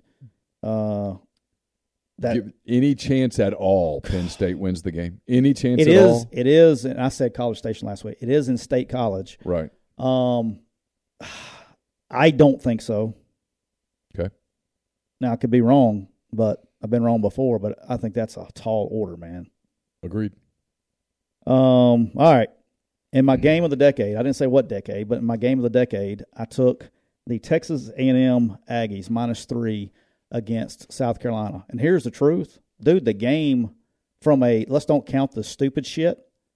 The game was, I was like, damn, I didn't miss on what I thought was going to happen. But I did not think that they were going to open. I mean, dude, they were 7. I went back and watched it again just to make sure my numbers are right. They run their kickoff back 100 yards, 7-0. Like the fourth play of the game, they're driving the ball down the field. Texas A&M is in response. And he throws an interception, gets knocked out of bounds at the 4. So they didn't even let him score then. They held him to 0 yards and they kick a field goal. So now it's 10-0. Like 2 plays into the next drive, it's loud, and he's going up to check the play. And the center snaps it and hits him right in the kneecap with the ball. It goes over the offensive lineman's head, and the 3 technique just catches it and takes off running. He gets down to the 19, and they score. Like, they literally had 19 yards of offense and 17 points. Unreal. 5 minutes into the game. Yeah, unreal. The problem is Texas A&M can't catch up. They don't. And the thing that was interesting with me offensive-wise for Texas A&M is they tried to be a little bit more spready in this game. But then when they actually had success, they just lined up and played big boys, which they should have done the whole game. Right. It's like they were almost like forced to try to create some shit. And if they don't do that this week against Ole Miss, I'm going to question Jimbo's. I would be shocked if they didn't line up and just run right at Ole Miss. I will question Jimbo's football acumen. I really will. But you know what I'm saying? Like when they were running counters, they were doing it out of the gun and all that stuff. And then when they got down, they lined up in old school 21 personnel and ran ISO weak and ran it for 20 yards. And A-Chain bumped his head on the goalpost. That's how they move the football. But when they go in the gun, they're trying to do all this. Dude, just freaking run it, man. That's who you got. That's what you want to do. At this point, hell, your most explosive offense should be just lining up and running at people and play action. So let's talk about A&M for a minute. All right. The program, not the game. The program. They're 3-4. They're 1-3 in the SEC. They are a sliver of a football away from being 0-4. Probably a bad snap on a second down from being 0-4. It's not good. They could easily be 2-5, 0-4 right now. It's just so super easy. What I'm hearing is that, look, obviously no one can do anything about Jimbo because the contract is just – he ain't going anywhere. But I'm hearing there's a lot of talk about how he's even agreed behind the scenes that he'll make the offensive change. He'll bring in a new offensive staff. He's going to change the scheme. He's going to surrender play calling duties to somebody. He's going to go be more the CEO type. You know him a little bit. Is that something he'll do? I don't know. I have not heard that, but I have not asked either. You probably know more about that than I have as far as – I don't know who you talked to. We hadn't talked about that before, but I don't know. I mean, it's not – they got young players. They got talent, except for the one position that needs talent. Yeah. Now, I don't know. I mean, the kid actually came in and played decent when he was in there. He did some freshman things. It was the first time he's ever played in a game. It's a pretty rough spot. That's like putting Altmaier in the Sugar Bowl. It's a pretty tough spot to go in and go play. Yeah, if he's the guy Saturday and moving forward, if he's the guy, they've got to do the other thing. They got to do what I just talked about. They've got to simplify it, and you've got to let Devin A-Chain be the bell cow, and you've got some other guys back there that can carry the ball. The receivers aren't bad now. No, but you've got to simplify the game. But I'm saying, it's not the receivers. It's simplifying protections and everything. And I think Jimbo's stuff is so complicated that guys play slow. He's got super athletic guys that don't look super athletic. He has they've got like the least amount of plays in the country, yards per play, all that stuff. Here's the thing is A&M, they have we'll talk about this week and we'll get into it in a second. I mean, literally here in just a minute, but let me get to the finishing these games. Let me get back to I want to get to A&M on this game. All right, I hit TCU. I'll be quick on these. I hit TCU. Had a minus 3.5. Look, they were down 28-10 to Kansas State, and they come back and basically beat them 28-0 from the second quarter on. Yeah. And covered that. Both good football teams, man. That was a great game. And then even though the score was a lot closer, I actually texted you. I was like, the Undertaker. Kansas, almost came back and won that game. No chance. I don't even know how they came back in the game. They physically were getting their ass kicked the entire game. It wasn't even a game. And then all of a sudden I looked up, it was 28-23 because Baylor kind of went to sleep and all that stuff. And Shapen did play, banged up, but he didn't do anything. It wasn't Shapen that won the game. It was just Kansas on defense. Leipold's done a really good job. They're bad on defense. They are. All right, so let's talk a little bit about this. We'll talk about Ole Miss game and then Ole Miss, and we'll kill two birds with one stone here. Then Ole Miss and A&M. So you can blame, and it's natural for fans to go, oh, we didn't do this right. We need to be in a 4 down front. We need to do this. We need to do that. And this game did this, did that. At the end of the day, you went down there and got your ass kicked pretty much in every single facet of the game. That's the truth. Okay, so it's tell the truth Monday. There was no facet of the game that you went down there and go, man, we beat your ass in that. We just lost the play. You lost the game. Okay? At the same time, dude, LSU's not a bad football team. No.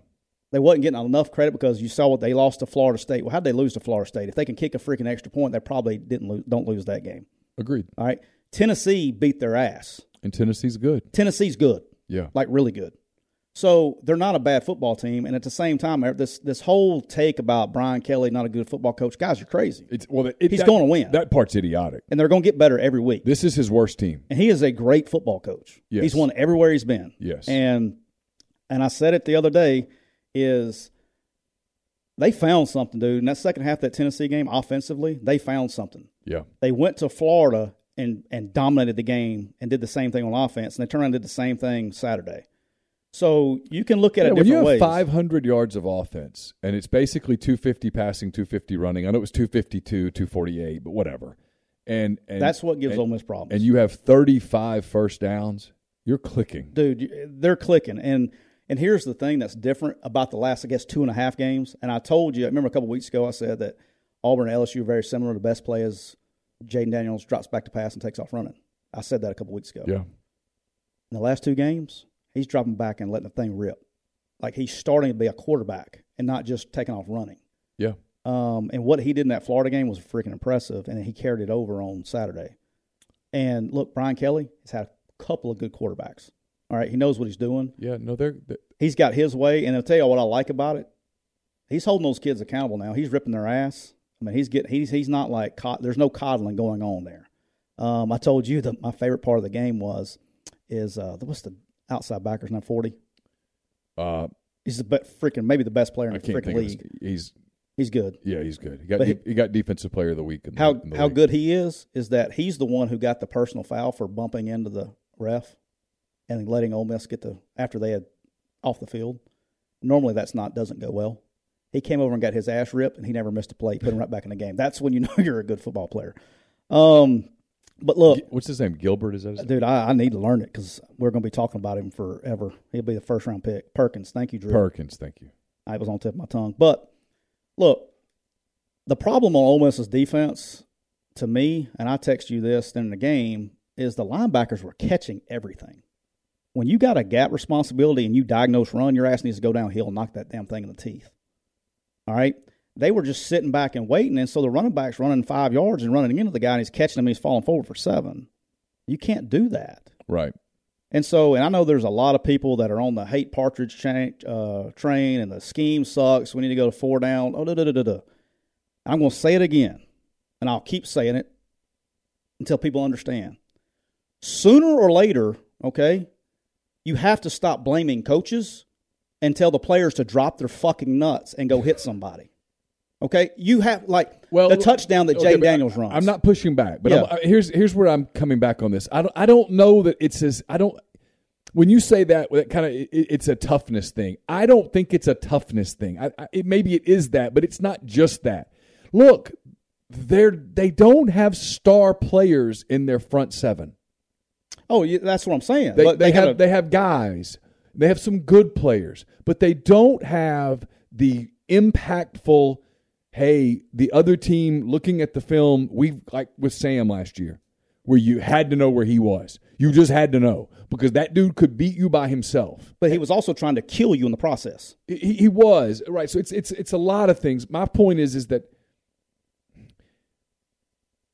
there's guys up front that are good players.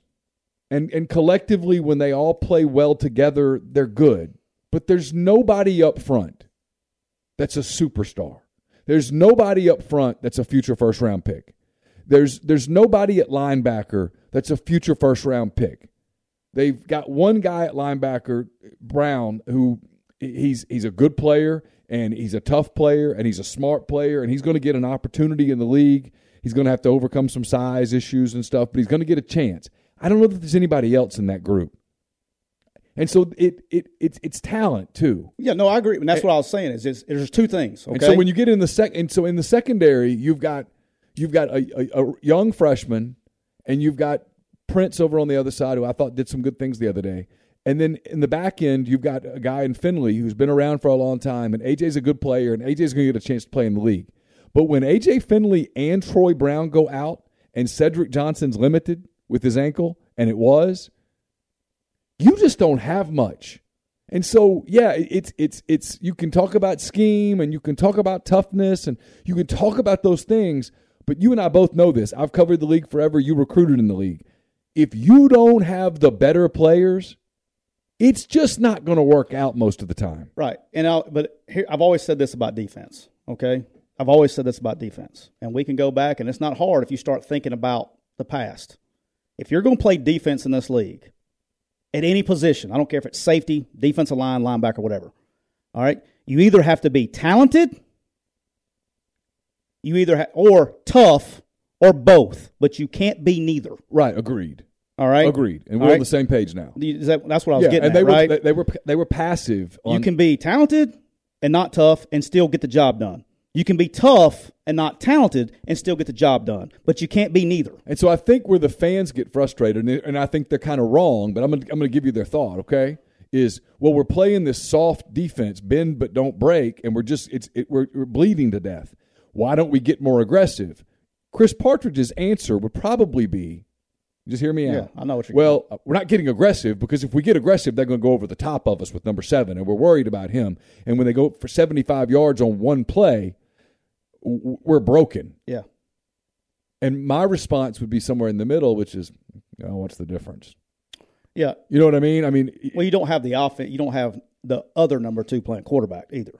And where you can score every freaking drive. Yeah, you're going with the quarterback essentially making his first SEC road game. Which, by the way, I thought he was great. Like, look, and I don't know I saw a couple. I didn't see everything, but I did see a thread or something on your deal that said that he didn't play well. Look, in my opinion, Jackson Dart probably played. If it wasn't for, I thought he played as good as he's played all year.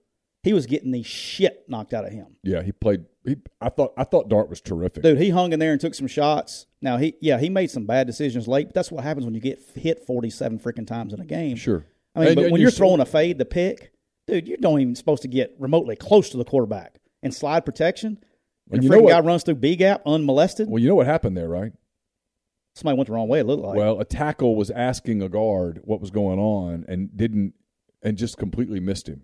That's what I'm saying. It was somewhere between the B gap. But I don't know if it was the guard went the wrong way or the tackle went the wrong way. There was just a lot going on in that game. But and there's a thing in the thread about the Notre Dame job and the LSU job. Listen, this is not going to be popular with the Ole Miss portion of our listenership. The LSU job's a top 5 job. Yeah. The Notre Dame job is not. 100% agree with that. Notre Dame is a prestigious job. Very hard to recruit players. And it's cool and all of that, but you can't get the roster at Notre Dame that you can accumulate at LSU. And here, I'm not picking on Ed, but nobody ever would go, hey, name me the top 10 coaches in the modern era of college football. No one's naming Ed Orgeron. Yeah, and he had probably the best team in the history of college football. It was the best team in the history of college football. It was certainly the most talented team in the history of college football that's ever been assembled. He assembled it at LSU. He could not have assembled that roster at Notre Dame. No. So LSU's a big-time job. Yeah. I mean, there are some people that would say, hey, in a world where Nick Saban's not the coach at Alabama, and I'm not saying this is right, but I'm saying there are people who would argue this. In a world where Nick Saban is not the coach at Alabama, LSU's the best job in the league. If he would have stayed at LSU and not gone to the NFL, LSU would be what we think about Alabama right now. Agreed. He was going to have a superpower. Yeah. And so you can do it there. Les Miles won a national championship there, played for a national championship there. It's a great job. Coach, I think you want to be honest with you? I think it's a better job than Alabama. Well, that's what I'm saying. And so in a world where Nick Saban's not the coach at Alabama, it might be the best job in the country. Yeah, people think Alabama's a great job because of what Nick has built since he's been there. Yeah. All right. LSU, it doesn't matter who you are. You can go in there and win. Those are the good jobs. Yeah. USC, LSU, So on they're and so just forth. it's a great gig, and so it's just it's a very difficult place to go play. And when I wonder if Ole Miss had it to do over again, if they would have said, hey, you know what, especially up 17-3, let's get aggressive here and see if we can't pile on, maybe make him make a mistake, whatever. But they were gambling, and again, it worked in the first quarter. LSU put up yards, but they had to settle for 2 kicks. Yeah. Made one, missed one. And then there was the really weird play. Once this happened, I was like, Ole Miss is in trouble. The first touchdown where the ball, I think it was the first one, where he throws the duck kind of into the end zone. Yeah, that was bad ball judgment by the DB too. Yeah, and so, that should have been a pick. Should have been. And when it wasn't, and it was a touchdown, that's a pretty big swing. And from that point forward, LSU just kind of I dominated actually came the game. out of my chair on that one because I had no idea. Like, the guy looked like he came out of nowhere. That ball was end over end. It looked like a damn punt. Yeah. But now let's flash forward to this week. If you're a glass half full guy, all right, which we got a bunch of those people here. But Ben, just so you know, he doesn't have to be a great coach to win at LSU. That's what we're trying to say. Average coaches have won national championships at LSU. I'm pretty sure I could do it. The best coach ever quickly won a national championship at LSU and left for the NFL. Had he stayed there, he would probably have 8, 9 Well, they won titles 2 with now. his players after he left. Right. He probably would have 8, 9, 10 titles at LSU right now. I believe that. I do too. But if you're a glass half full guy, Ole Miss fan, glass half full guy, you go, hey, we're 7-1. Just one game. Sure. We've got everything we need in front of us. Sure. Here we go. Let's go. Texas A&M's not very good. Let's go in there and beat those guys. Take a shot at Alabama. See what happens. Sure. If you're a glass half empty guy, you go, oh, shit, we can't stop a nosebleed. Offense is struggling. We're not healthy. Offensive line can't block. Da-da-da-da-da-da.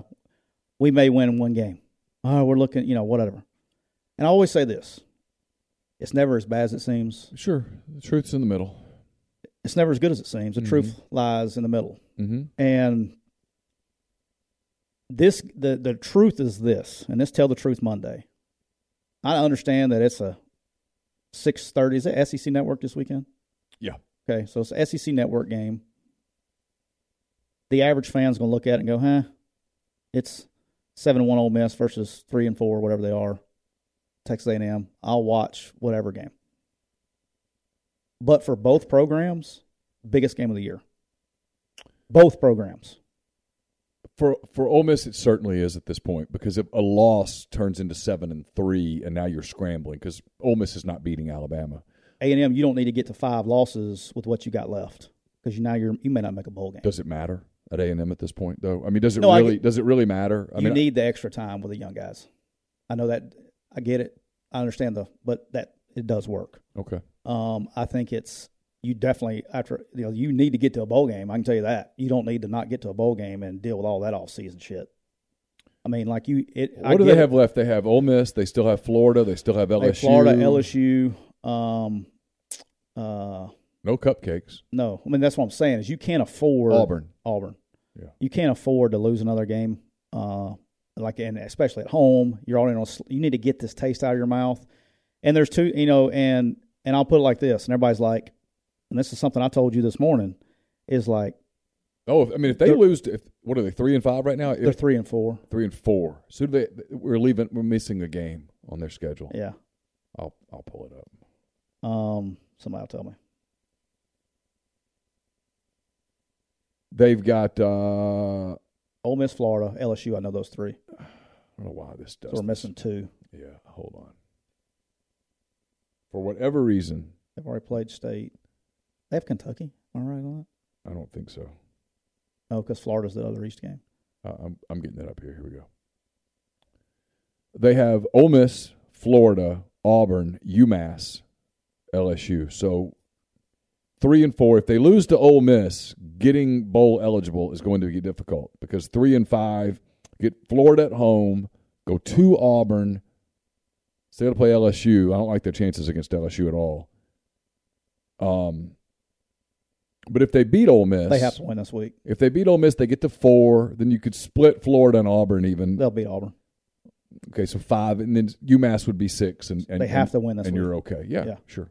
They have to win this week. So I think it's important for both teams. And, I mean, they haven't won in a while. Okay, so they need to get that taste out of their mouth. It's a big game on both sides. And, look, I don't even know. I know Ole Miss is favored in this game. Yeah, 2.5 points. But here's the thing. I'm being a realist. Sure. Okay, we can sit here and talk about how anemic their offense is, but Vanderbilt scored 28, and they're anemic. Yeah. Auburn scored 34, and they're anemic. Yeah. If you give up 28 points, you're going to lose Saturday. Agreed. 28 points is agreed. Like you can't let Texas A&M get to 28 points. I completely agree. Now, on the flip side of things, if you turn around and go up 17-3 like you did this past week, it's over. You probably win a game really easily. Yeah, you get off to a hot start, and you're probably good. Yeah.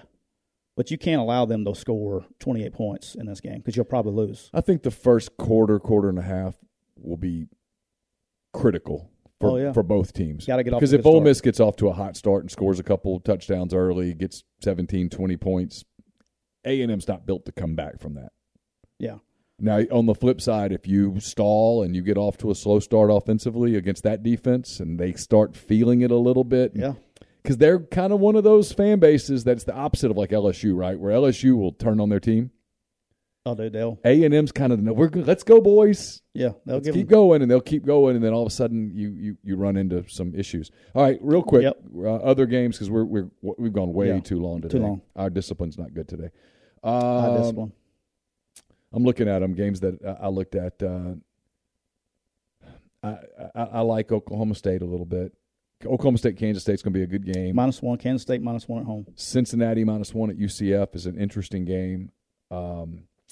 I think Kentucky at Tennessee is a game we're going to talk a lot about on Thursday. Yep. Tennessee 12.5-point favorite. Florida and Georgia meet in Jacksonville. Georgia a 22-point favorite. Does that seem like it's too much to you? It's a big number, but Georgia's awfully good.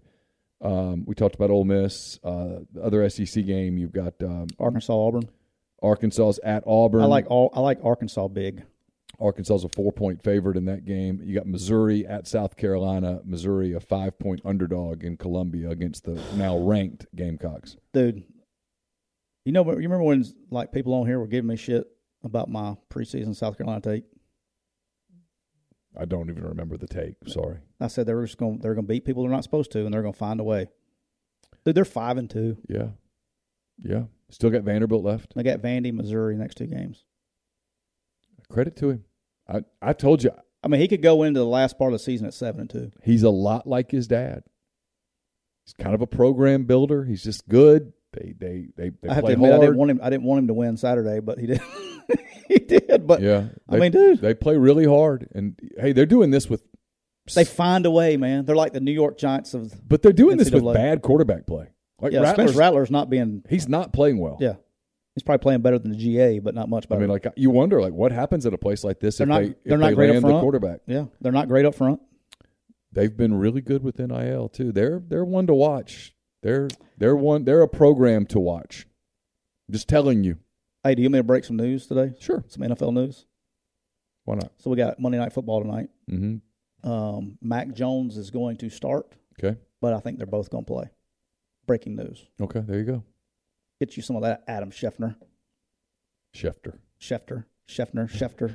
Adam. All right, we're gonna shut it down there. Appreciate everybody being with us. Don't forget we're brought to you twice a week by our friends at Reign Total Body Fuel. 300 milligrams of natural caffeine, BCAAs, electrolytes, zero sugar. It's got what you need to push the limits, achieve your goals. Check them out on Instagram at Reign Body Fuel to learn more. We'll be back on Thursday with a Make It Rain Thursday edition of McCready and Siskey.